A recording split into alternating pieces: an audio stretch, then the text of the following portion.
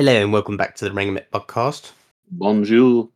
So, Arguably the biggest week ever.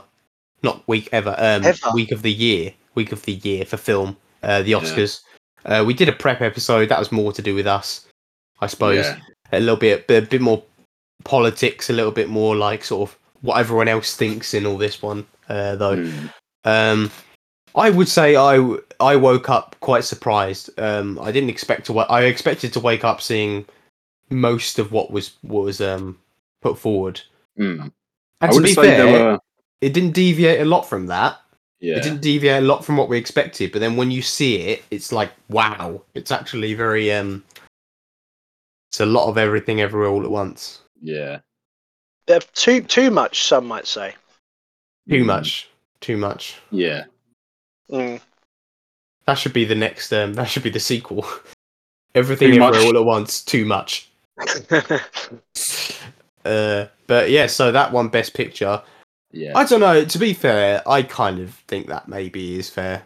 I think it's. I mean, looking at the list Yeah. of the ones I've seen, the only ones I haven't seen. No, I've seen the only ones I haven't seen on this list are Women Talking, Triangle of Sadness, and All Quiet on the Western Front. So I won't talk about those at the moment.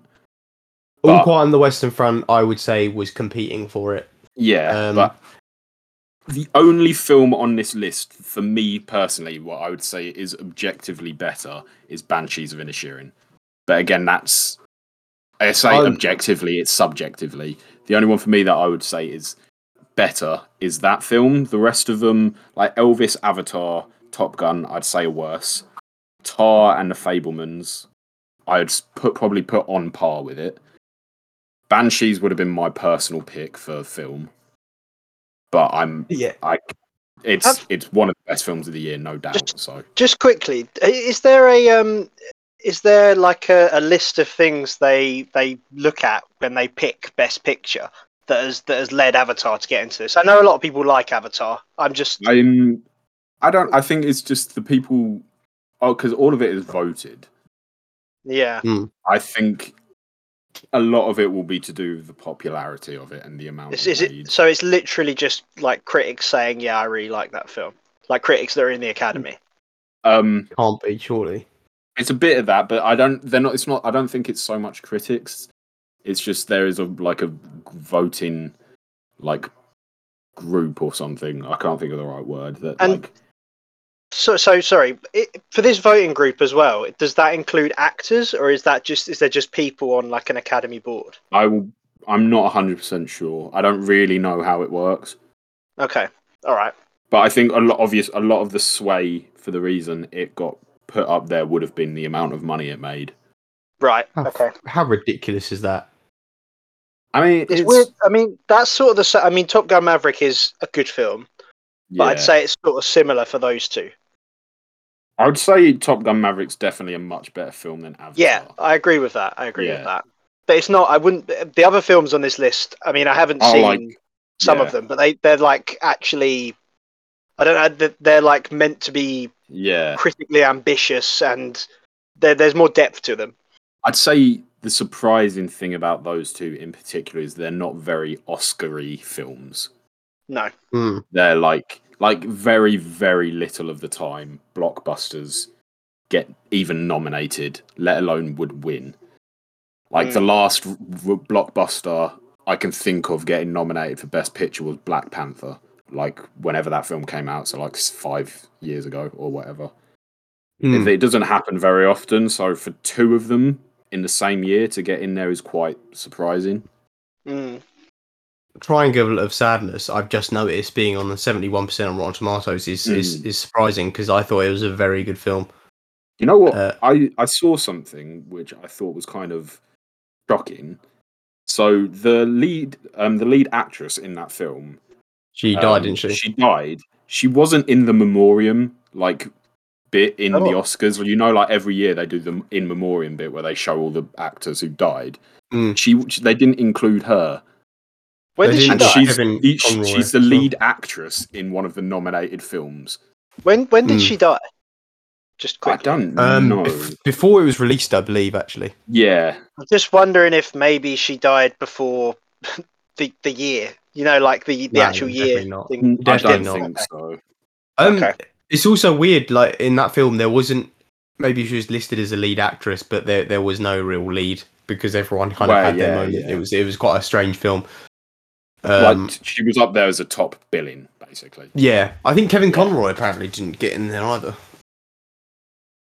Oh, that's bastard. That's really weird. Yeah. I mean, yeah. I'd say none of us really have too much of a gripe with Everything Everywhere All at Once winning because it is a fantastic It was really good. film. To be honest, I want to watch it again just because when I watched it, like the culture wasn't as strong, and I haven't seen so many reference. And I kind of just want that affirmation after everyone's been going down absolutely mental about it, just to be like, okay, was this as good as? Because I remember gave it 4.5 stars.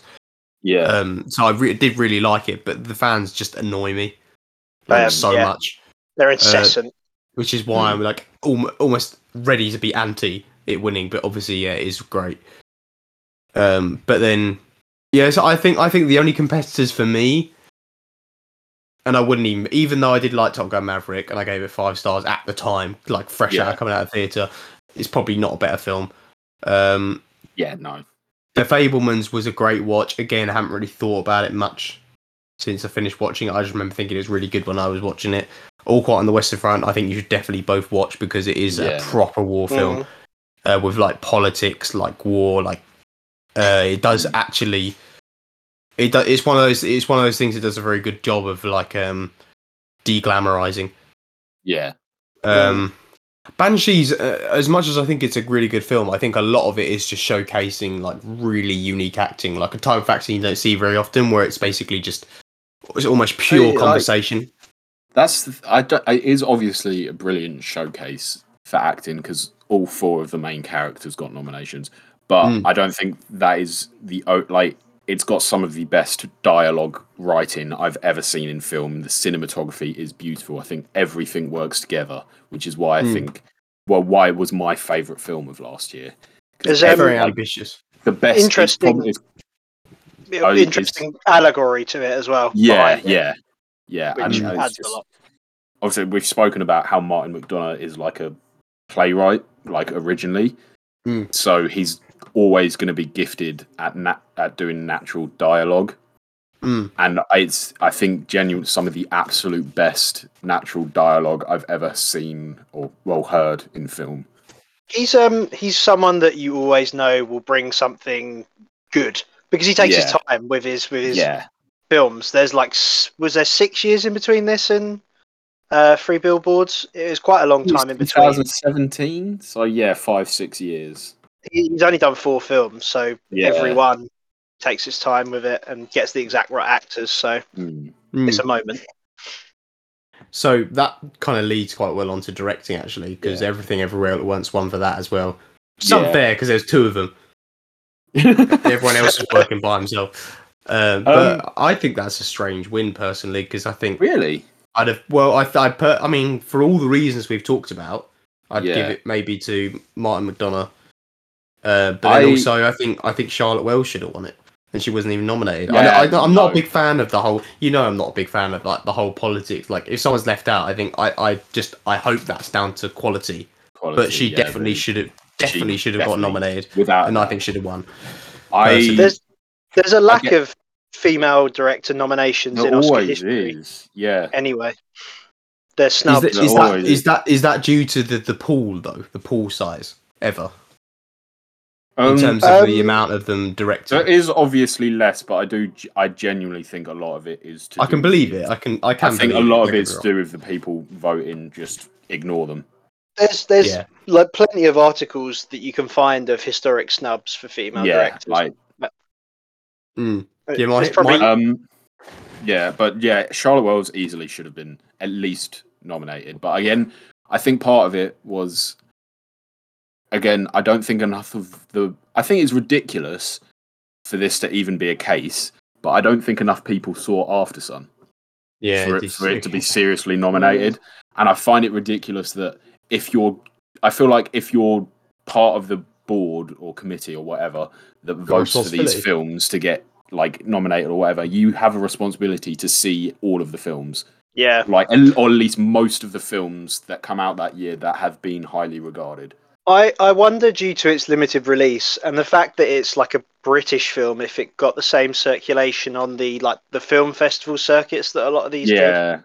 And that's where I think a lot of the people in the Academy that vote for this see their films a lot of the time, or at least like the more niche, sort of like Tar's been nominated, obviously, and I think that's an American film.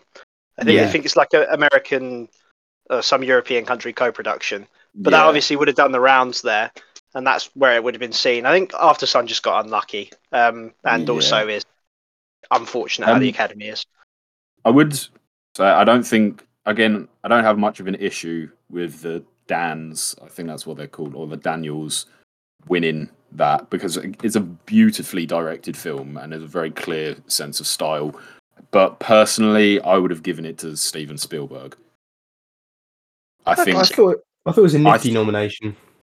I think like The Fabelmans could be his best directed film, at least. And like the amount of heart and love he put into it.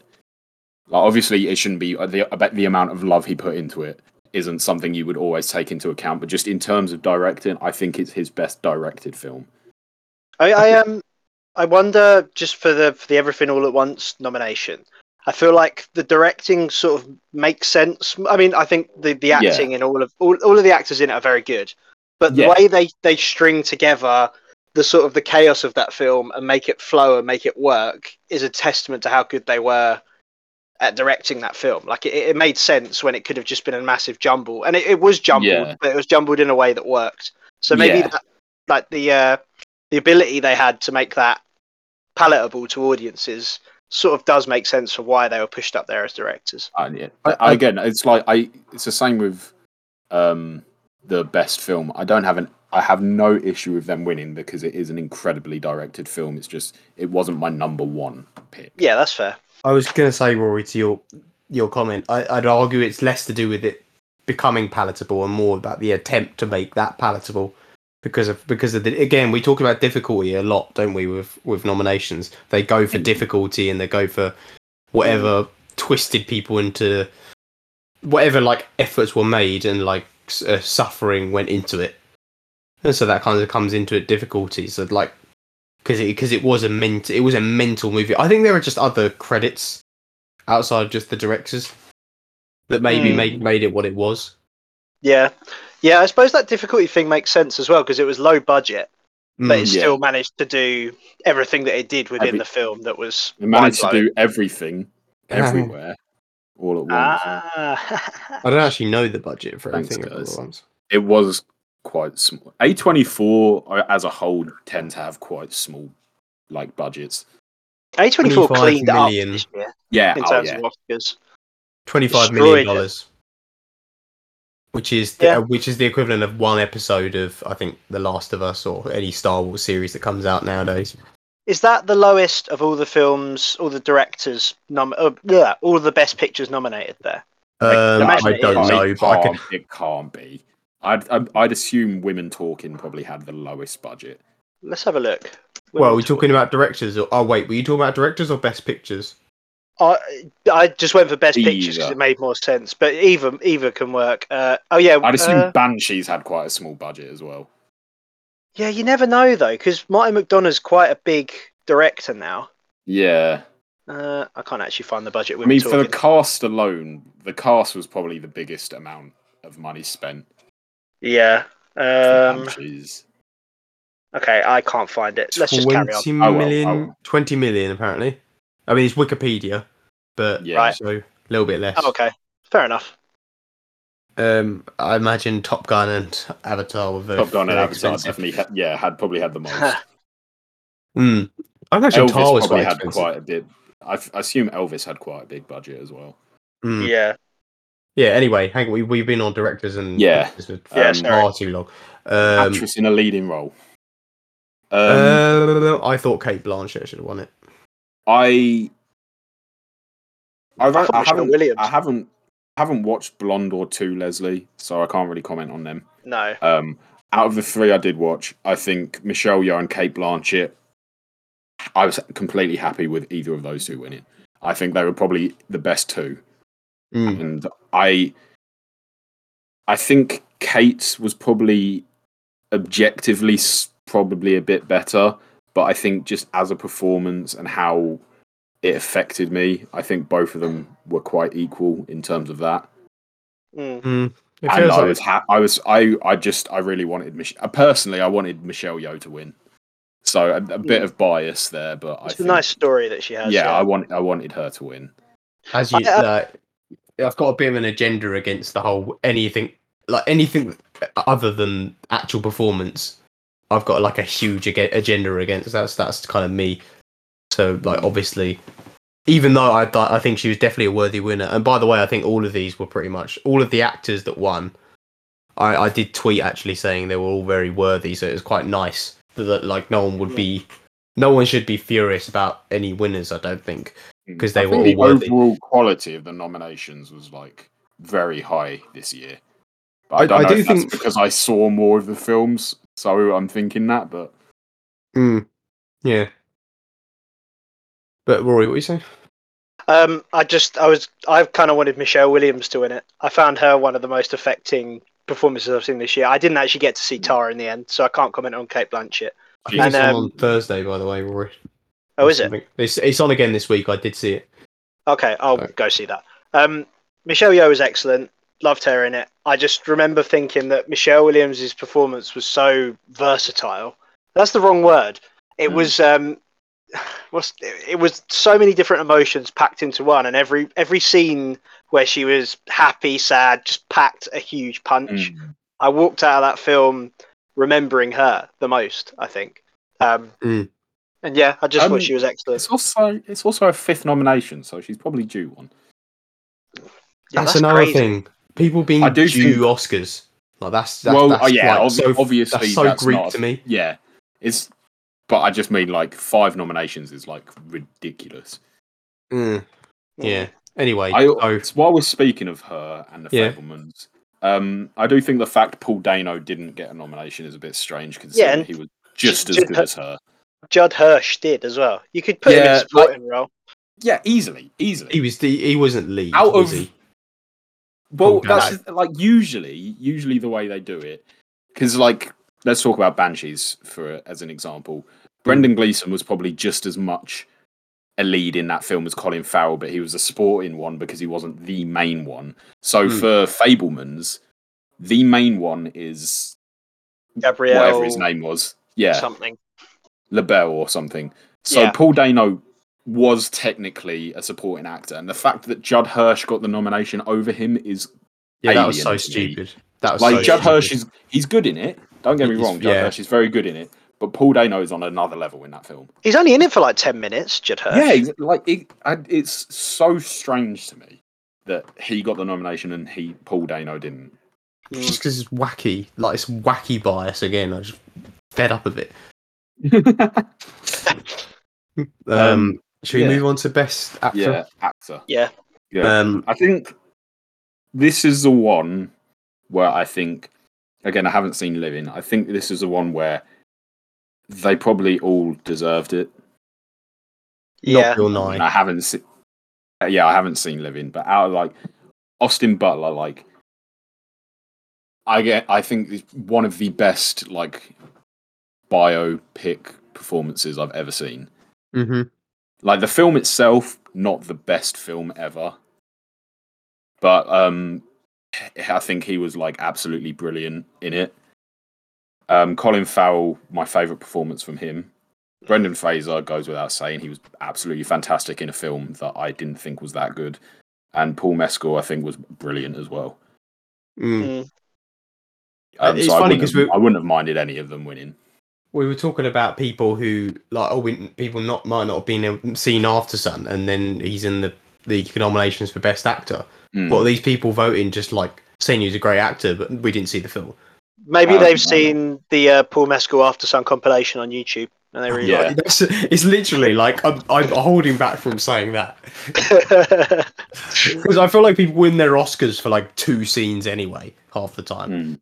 Like that Brendan Fraser thing. I think Brendan Fraser was great, but I think without that one scene where he's like, one thing in my life, I think it'd have been different. I suppose that's most films that have like an emotional climax, though. That's not. Yeah. Well, yeah, it is. But then when you look at Austin Butler's performance, when you look at Colin Farrell's performance, when you look at Paul Mescal's performance, it was all throughout. You could pick out 10 snippets of like tremendous acting each time. Whereas I think with Brendan Fraser, and it was a really good performance. I don't think I didn't have much to complain about. I think the reason, I think part of the reason not me, I think part of the reason you think that is because of that massive moment.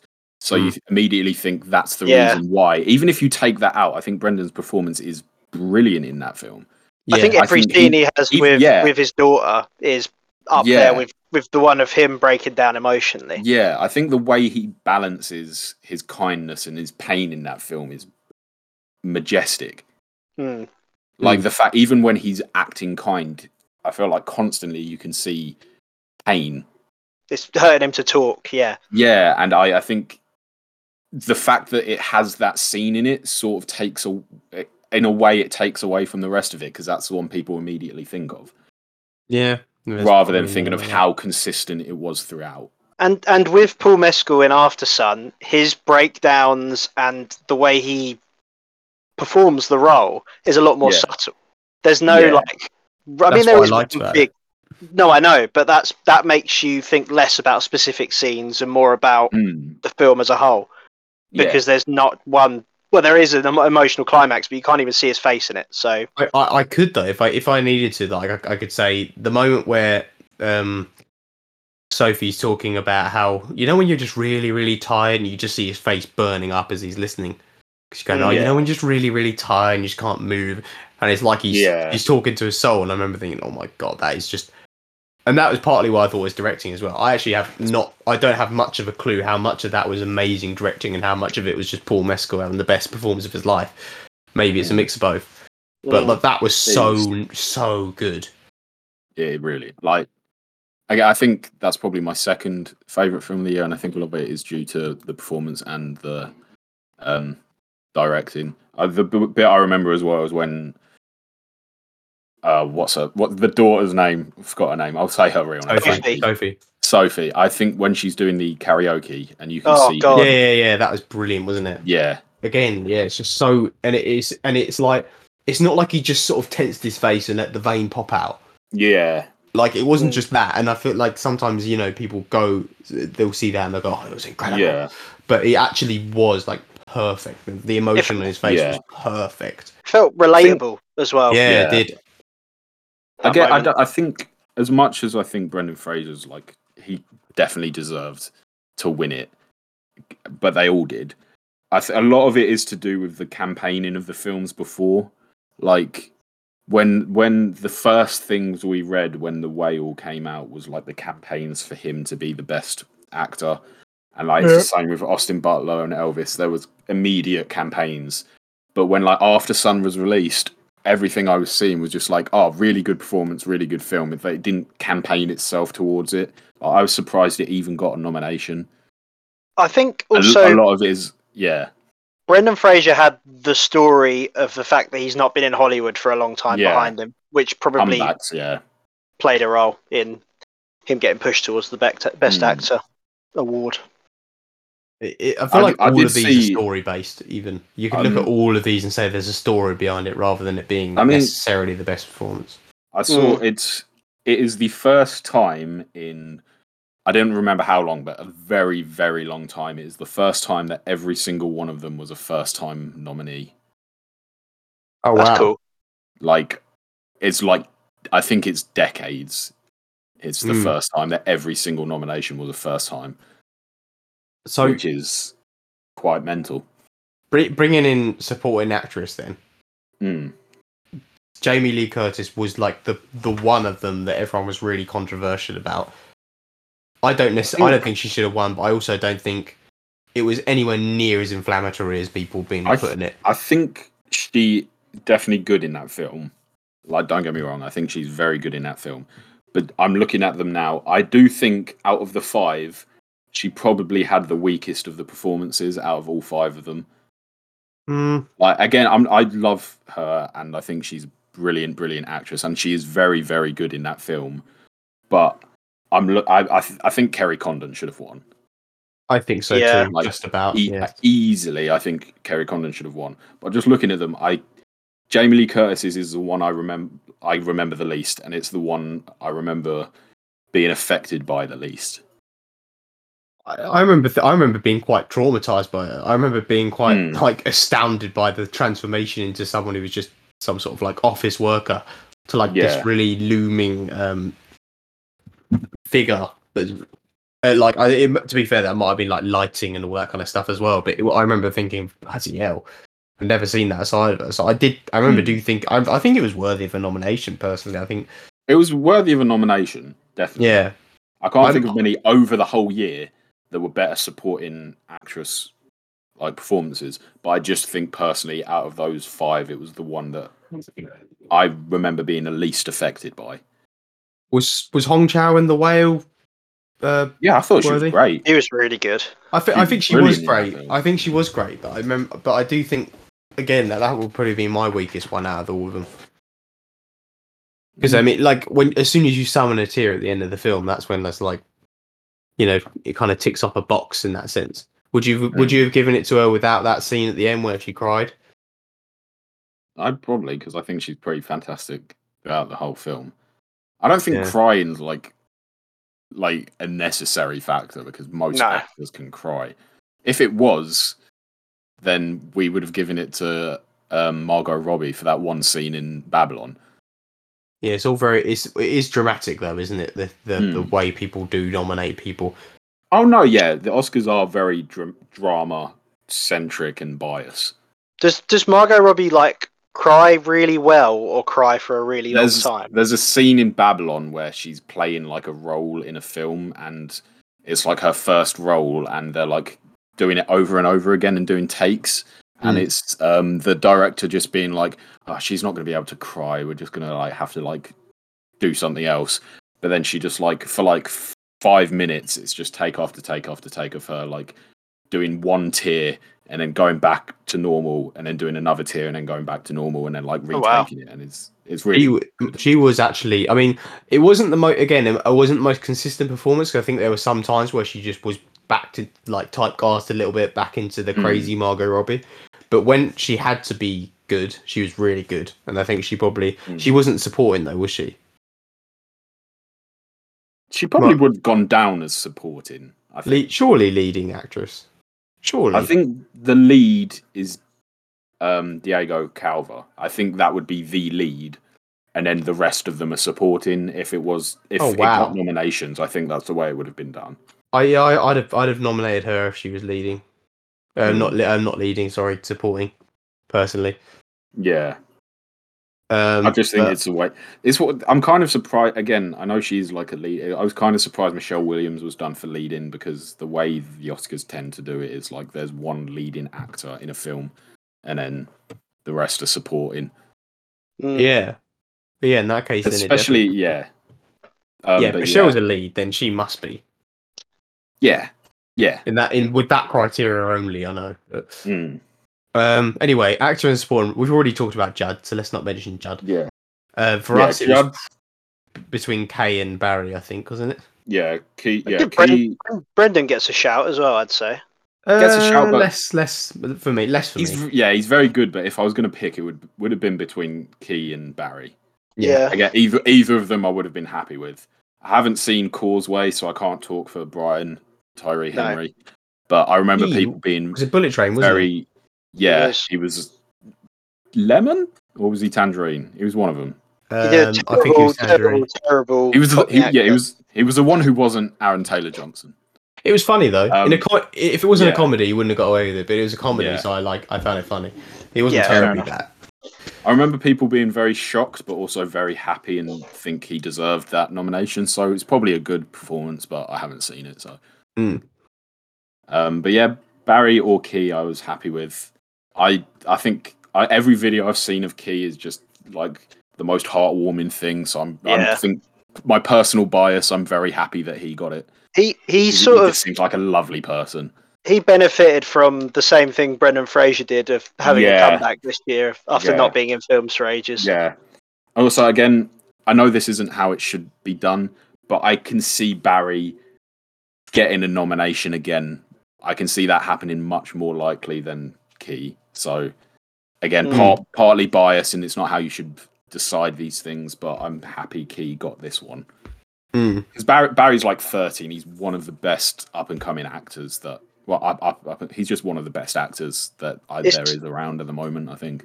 It's interesting. I feel like both of them sort of not got the nomination off one scene, but there's one scene for each of them that stands out. I feel like. Definitely. The one with Key was the one where I think in that version of the metaverse, Michelle Yeoh is like, what is she? She's really famous. Yeah. And he's going on about how he'd wait for her, like, or something like that. It's been a while. Killer. That is brilliant, yeah. It was. And obviously Barry's is, well, similar. There goes that dream. Similar. Because it is very similar. Yeah. They were both sort of comic relief characters. I think is it how do you say his name? I've heard it. Ke Huy Quan. Ke Huy Quan. Ke Huy Quan, yeah. Okay, so he was a bit like a Jerry, wasn't he? So for context, just nice and like from Rick and Morty, yeah, like a little bit of a pushover husband. That's an interesting comparison, but I can see it. Not to be taken seriously, and then suddenly he was this like kung fu fighter, and yeah, so it was a bit of a comedy, a bit of a ridiculous performance, and then he became sort of central, and he became the powerhouse. In that scene, and I think it was similar with Barry Keoghan in the sense that he was basically just a joke the whole way through, and then he had this scene where you realise he was actually kind of emotionally intelligent, but without being good at expressing how he felt. Yeah, and that was just killer. They do leave breadcrumbs of the fact that he's emotionally intelligent throughout the film. You just wouldn't get it because he's presented as comedic relief at the start. Yeah. Well, these breadcrumb things are usually they're cleverly laid in the fact that you wouldn't see them until you maybe rewatch. Probably an indication of good directing and good screenplay. Yeah, I don't even know if I'd describe him as comedic relief because I think he's as funny as every one of the main characters. I think the way his character displayed would probably lead people to think that, but I don't think he's any more funny than Colin, Brendan, or Kerry in that film. I think he was. But I feel like also the characters in the film see him as a bit of a joke, and that's probably why in your head. They see him as like as a fool.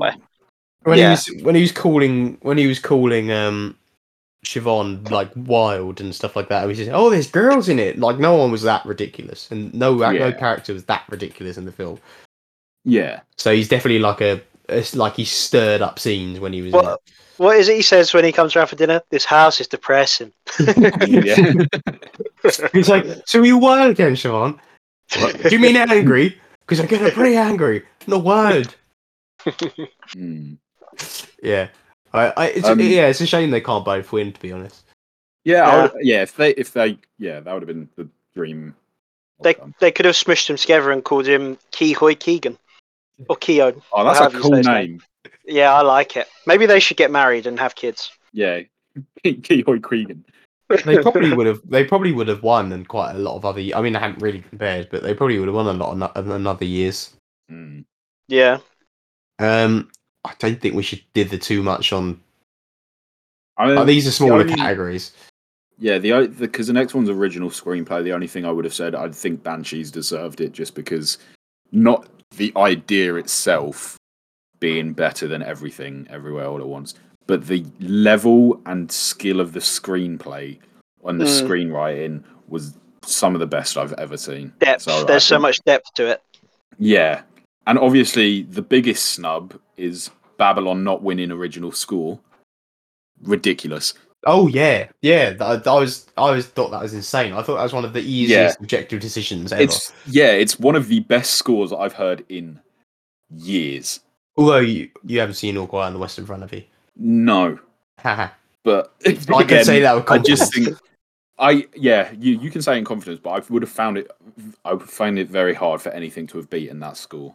It's literally it's a slightly out of place in All Quiet on the Western Front. It's a slightly out of place feeling few notes, that they play. It's like a sort of a dubsteppy, like dread feel. Yeah.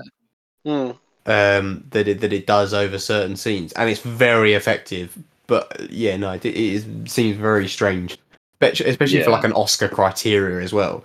Yeah, like I'd be battling on All Quiet on the Western Front side because I'd be like rooting for the underdog. I'm just completely surprised that Babylon didn't get that.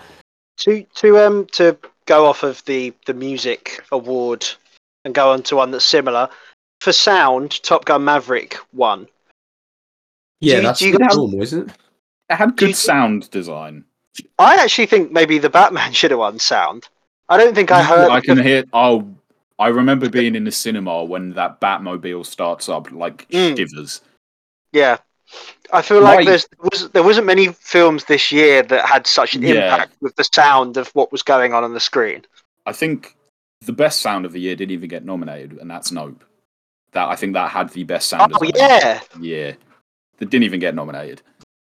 Did it get any nominations? It didn't. I don't think it got a single one. The only nominations I would have given it, 100% would have been cinematography and sound design. Cinematography, yeah. I would probably have given Keke Palmer a supporting actress nomination if it was up to me. But I don't know about that one. But I'm not mad with Top Gun winning sound. It did have.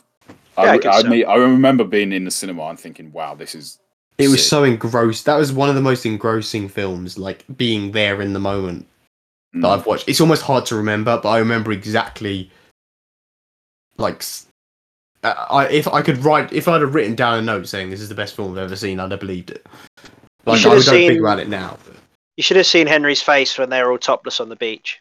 His mouth was agape. He's drooling. I like that scene. Rory hated it. It's so cheesy. It's cheesy, but I mean, cheesy. That's Top Gun for you, though, isn't it? I know. I couldn't deal with when Miles Teller did the little wiggle while he was holding the American football. It made me want to throw up. It was so bad. Yeah, the little click of his body, the little fling. Ugh. Yeah, it's paining me thinking about it now. Imagine doing that in fast motion. That's just like your classic all-American like guys being dudes scene. Guys being dudes. Upgrade. Yeah. He's not just a guy. He's a dude. Yeah. Oh, have you not seen that Vine? What's better than this? Guys being dudes. Today we became dudes. That's what Tom Cruise did at the end.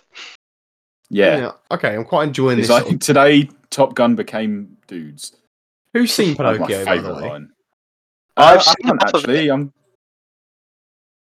heard very good things. I've seen half of it. Was it good half? It was really good. I think I watched it. I watched half of it on a train journey back when I was really hungover because I downloaded it. And I enjoyed the start of it, but I had such a bad headache that I turned it off, and then I never watched the rest. But it was lovingly animated. It looks beautiful. I think it's all stop motion. It is. Some of the designs for the creatures in it were just like it's typical Guillermo del Toro. It like the faun in Pan's Labyrinth. Yeah. There's this sort of, I think it's a sphinx that's like the leader of the underworld, and Pinocchio drops down into it. It's very different from the Disney version of Pinocchio. And the design on that was just incredible. Like the little runes littered around on its legs and its paws and stuff. I don't think there's anyone with like a more dark but intriguing mind than Guillermo del Toro. Yeah, I haven't. I feel like if I watched it, I probably would say, yeah, that deserved it. But out of the two I watched, I would have given it to Puss in Boots. Yeah.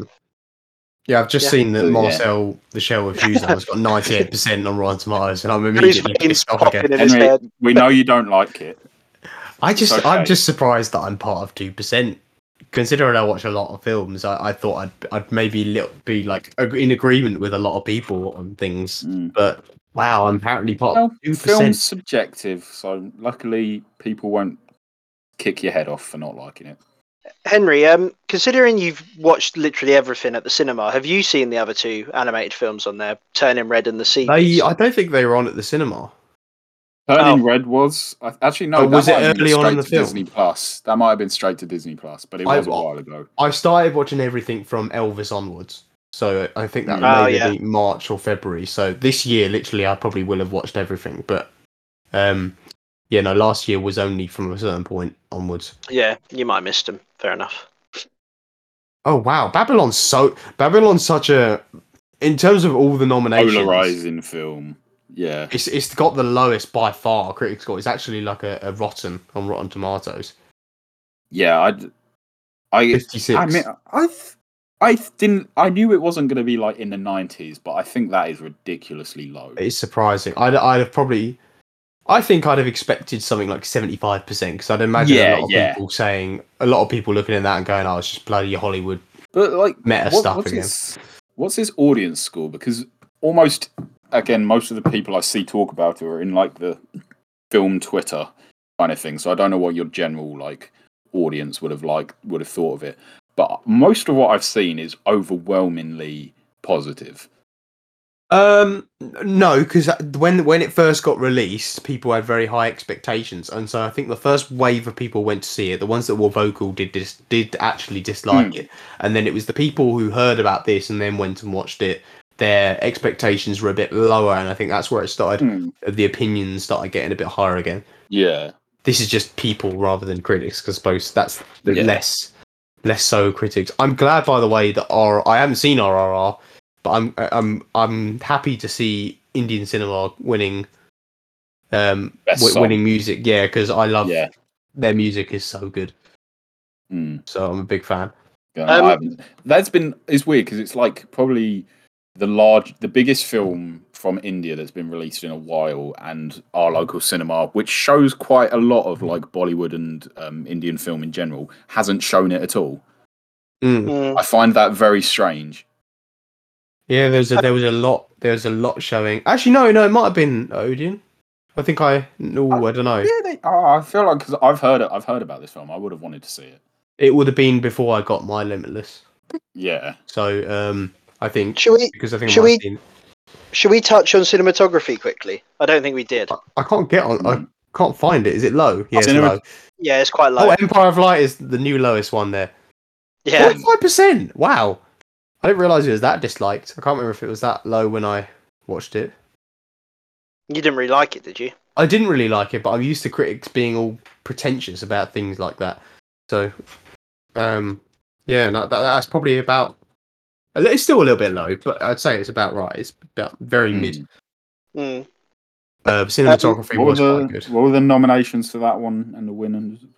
Empire of Light, Bardo, Fast Chronicle of a Handful of Truths, All Quiet on the Western Front, Elvis, and Tar, and All Quiet on the Western Front won it. I think that's probably. I can't really comment on that one. All Quiet on the Western Front was a pretty stunning film. Yeah, I did watch. I've told Henry this before. I watched 45 minutes of this while high, and it scared the life out of me. It made me really depressed, so I had to turn it off. But are you going to start it again? Definitely. Yeah, it is. In fact, that first 45 minutes, from what I remember, is the best. Probably the best bit, actually. The bit I remember most is when the shell drops on the bunker they're in, and they all have to get out, and you can just see like the mud falling from the ceiling, and everything's shaking around them. They all have to start rushing out. I just remember finding that absolutely harrowing. That's such a cool detail to pick out, actually. Like the mud, like there were so many scenes in that film where you'd watch their faces changed as the action happened to them. Like rather than it just being like following a Hollywood actor through all the destruction around them, they became part of it in this film. Like so they would fall over into the mud and they'd come back up with mud in their face, and then you'd be with them 10 minutes later and the mud would be dry and crackling. Yeah, like it was all it was just beautiful in that sense. There was no. You did say it doesn't glamorize it. I always think that's a bit of a weird thing to put alongside a war film. I don't think many war films anymore, anyway, glamorize war. It's subtle. There's zero glamour to this film. Like they take the sheen off of everything, from what I could see, anyway. I think not so much these days, but a lot of the old ones would have been glamorizing the patriotism of it. Yes, yeah. Rather than the fight in itself. I mean, It's like it's like the patriotism and propaganda of like being in the army rather than the fighting and the dying. What's interesting? What just sprung out to me when you mentioned old war films there? What's the one with Steve McQueen where he escapes a prisoner of war camp? It's such a famous film. I cannot remember the name of it. Oh, bloody hell! The Great Escape. The Great Escape. When he jumps the barbed wire on his motorbike, like I don't think you'd see that in war films now. Like that's such a ridiculous just thing to put in, and like it does sort of glamorize the idea of being a soldier. Yeah. One detail of like something that does, as you put it, that's probably the perfect way to put it. Actually, taking the sheen off. But like tiny details. It is tiny. Like it will sound ridiculous me saying it, but like little details like someone shooting someone and having the camera switch to the person getting shot. In a slightly more gritty war film, it will just show the person shooting because it doesn't matter if it is their target. It's just someone fighting for their life. It's not about the action. It's about it's more of a thriller than it is an action. If you know what I mean. It's the person feeling cornered, shooting at nothing outside of your shot. It's something as simple as that in a war film can have it like change it so much because if you just see the person shooting, you're like. One, you don't even know if they've hit anyone. Two, the person they've hit is to us nothing. Yeah, nobody. But if you show both, there's an immediate be like, okay, that is just someone. And the splatter of blood as well. Like you still, even war films that we've probably talked about being good, there'll still be that like splatter of blood in places where there wouldn't be a splatter probably. So yeah, again, that's like quite unrealistic. I'm looking down now. I'm so glad it won quite a few things. I didn't realise it won as many as it did. Four something. Looks about like it. I'm just on film editing, by the way. Everything, Everywhere All at Once. I think that was probably one of the completely deserved. Yeah, undisputed ones. Editing is mental in that film. But I can't think of a single film that would have been close. There's some good editing in Elvis throughout it, but Top Gun is very good. Yeah, I just think like there's just that bit where she's like it's just on Michelle Yeoh's face, and it's just going through like every split second is going through a different universe of her like screaming like that. That alone is just incredibly talented, like incredibly good. Have you seen the trivia around that? So the guy who edited it, he had it on Adobe Premiere. And he just had it in one timeline, so you could literally get it in one screenshot, the entire editing of the film. It literally looks like blocks. You know when you have those little piano tutorials where you play the keys as the stuff comes down. It looks like that. Every little frame or every scene is like literally looks like a little slither because it's all in one thing. So I saw that today. So he's literally like a proper everyman when it comes to like editing. You don't use any fancy software. I read some of that with only 5 editors working on it as well, which is I've heard that. Ridiculous. Wow. Someone said the people rendering it must have felt like they were in a sauna. But I think we've spoken about all the like. Should we just what about visual effects? Just quickly. Is it higher Avatar. up? It's right at the bottom. It's right at the bottom. Oh, is it? Oh. I mean, visual effect, like, as much as you might not like the film, Avatar easily deserves that. I get why they would get that. I mean, it was a 12-year project, and they had to do everything they did in motion capture. Yeah, it's pretty incredible. Yeah. I think in terms of as a technological achievement, it is one of the best in film. I do kind of hate how it looks for the most part, but I can see why they give it to him. Yeah. I honestly do think Black Panther looked almost as good, considering it was probably way less, and also the people are rushed as well. I don't know. Visual effects, because Top Gun Maverick was practical effects, so So it feels like less of that category. The Batman looked better than Black Panther. I remember specifically the scene where he's got the flare in his hand and he's leading the people out with the shadows around him.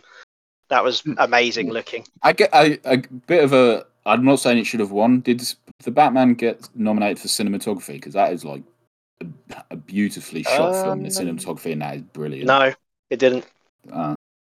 Yeah, I'm not saying it. I'm not saying it deserved to win, but I think in terms, it's some of the best cinematography of the year.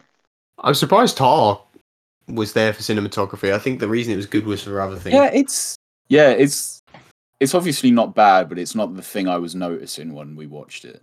One of the things I love about Tar, by the way, and this just for people who haven't come across it yet, is just how much the expertise is written into the script. Like you sit there and it's accessible. You hear it kind of not in layman's terms, but not so confusing that you're not really picking it up. Yeah, you're sitting there. It's almost like you're sitting in a seminar of like the smartest people in the world. You're picking up all this information. It's beautiful. A lot of that is in the first like 10 minutes when she's doing that interview as well. Yeah, but then also like later scenes that people. I think if people weren't focusing, they'd be bored. But I was like really focusing, so I was like absolutely enthralled. Yeah. Like people just talking about how they need to turn some stuff down and turn one person up at the back. I found that all very, very good. It's what I said to you when like the second we left. I'd like for 90% of that film, it was one of the best films I've seen in years. And then it just sort of the ending's not bad, but just for the last like 30 minutes, it just goes in such strange directions. Yeah, and it just loses its momentum for me. Yeah, like if the ending was as good as the rest of the film, I think it would have been my number one pick of the year as like for films, because it was honestly incredible for 90% of it. I think my next task, and I've got a lot to do watching films wise. Like I've got there are so many like sequels coming out soon that I've got to watch the originals for. I wanted to watch Scream Shazam already. On Friday. Shazam, I may do that. I feel like it's less important with DC because they just assume people haven't watched everything. I think they're a little bit better with that. John Wick, I probably need to watch, but I think I want to watch Everything Everywhere All at Once again off the back of this. Yeah, at some point. It's on Prime, isn't it? So. Yeah, you guys definitely need to watch All Quiet. That's probably I do. What we've also got some BBC stuff to get through, but that's a lighter project. That's for another day. That's for another day. So that's actually there we go. Here's a little promo. Yeah. Is the BBC license worth it? Yeah, thanks for coming, guys. Thank you. Thanks. Yeah. If you feel like it, let us know who you think were the deserved winners. If you don't feel like it, that's okay too. And let us know your outrage, because I'm sure you've done it on every other comment section. So do it on ours, please. Yep. Yeah. Okay. We need the interactions. We do need the interactions, but as long as we get more likes than comments, because then we look controversial, and we don't want that. Actually, we do want that for now. Yeah. But okay. Bye. Bye.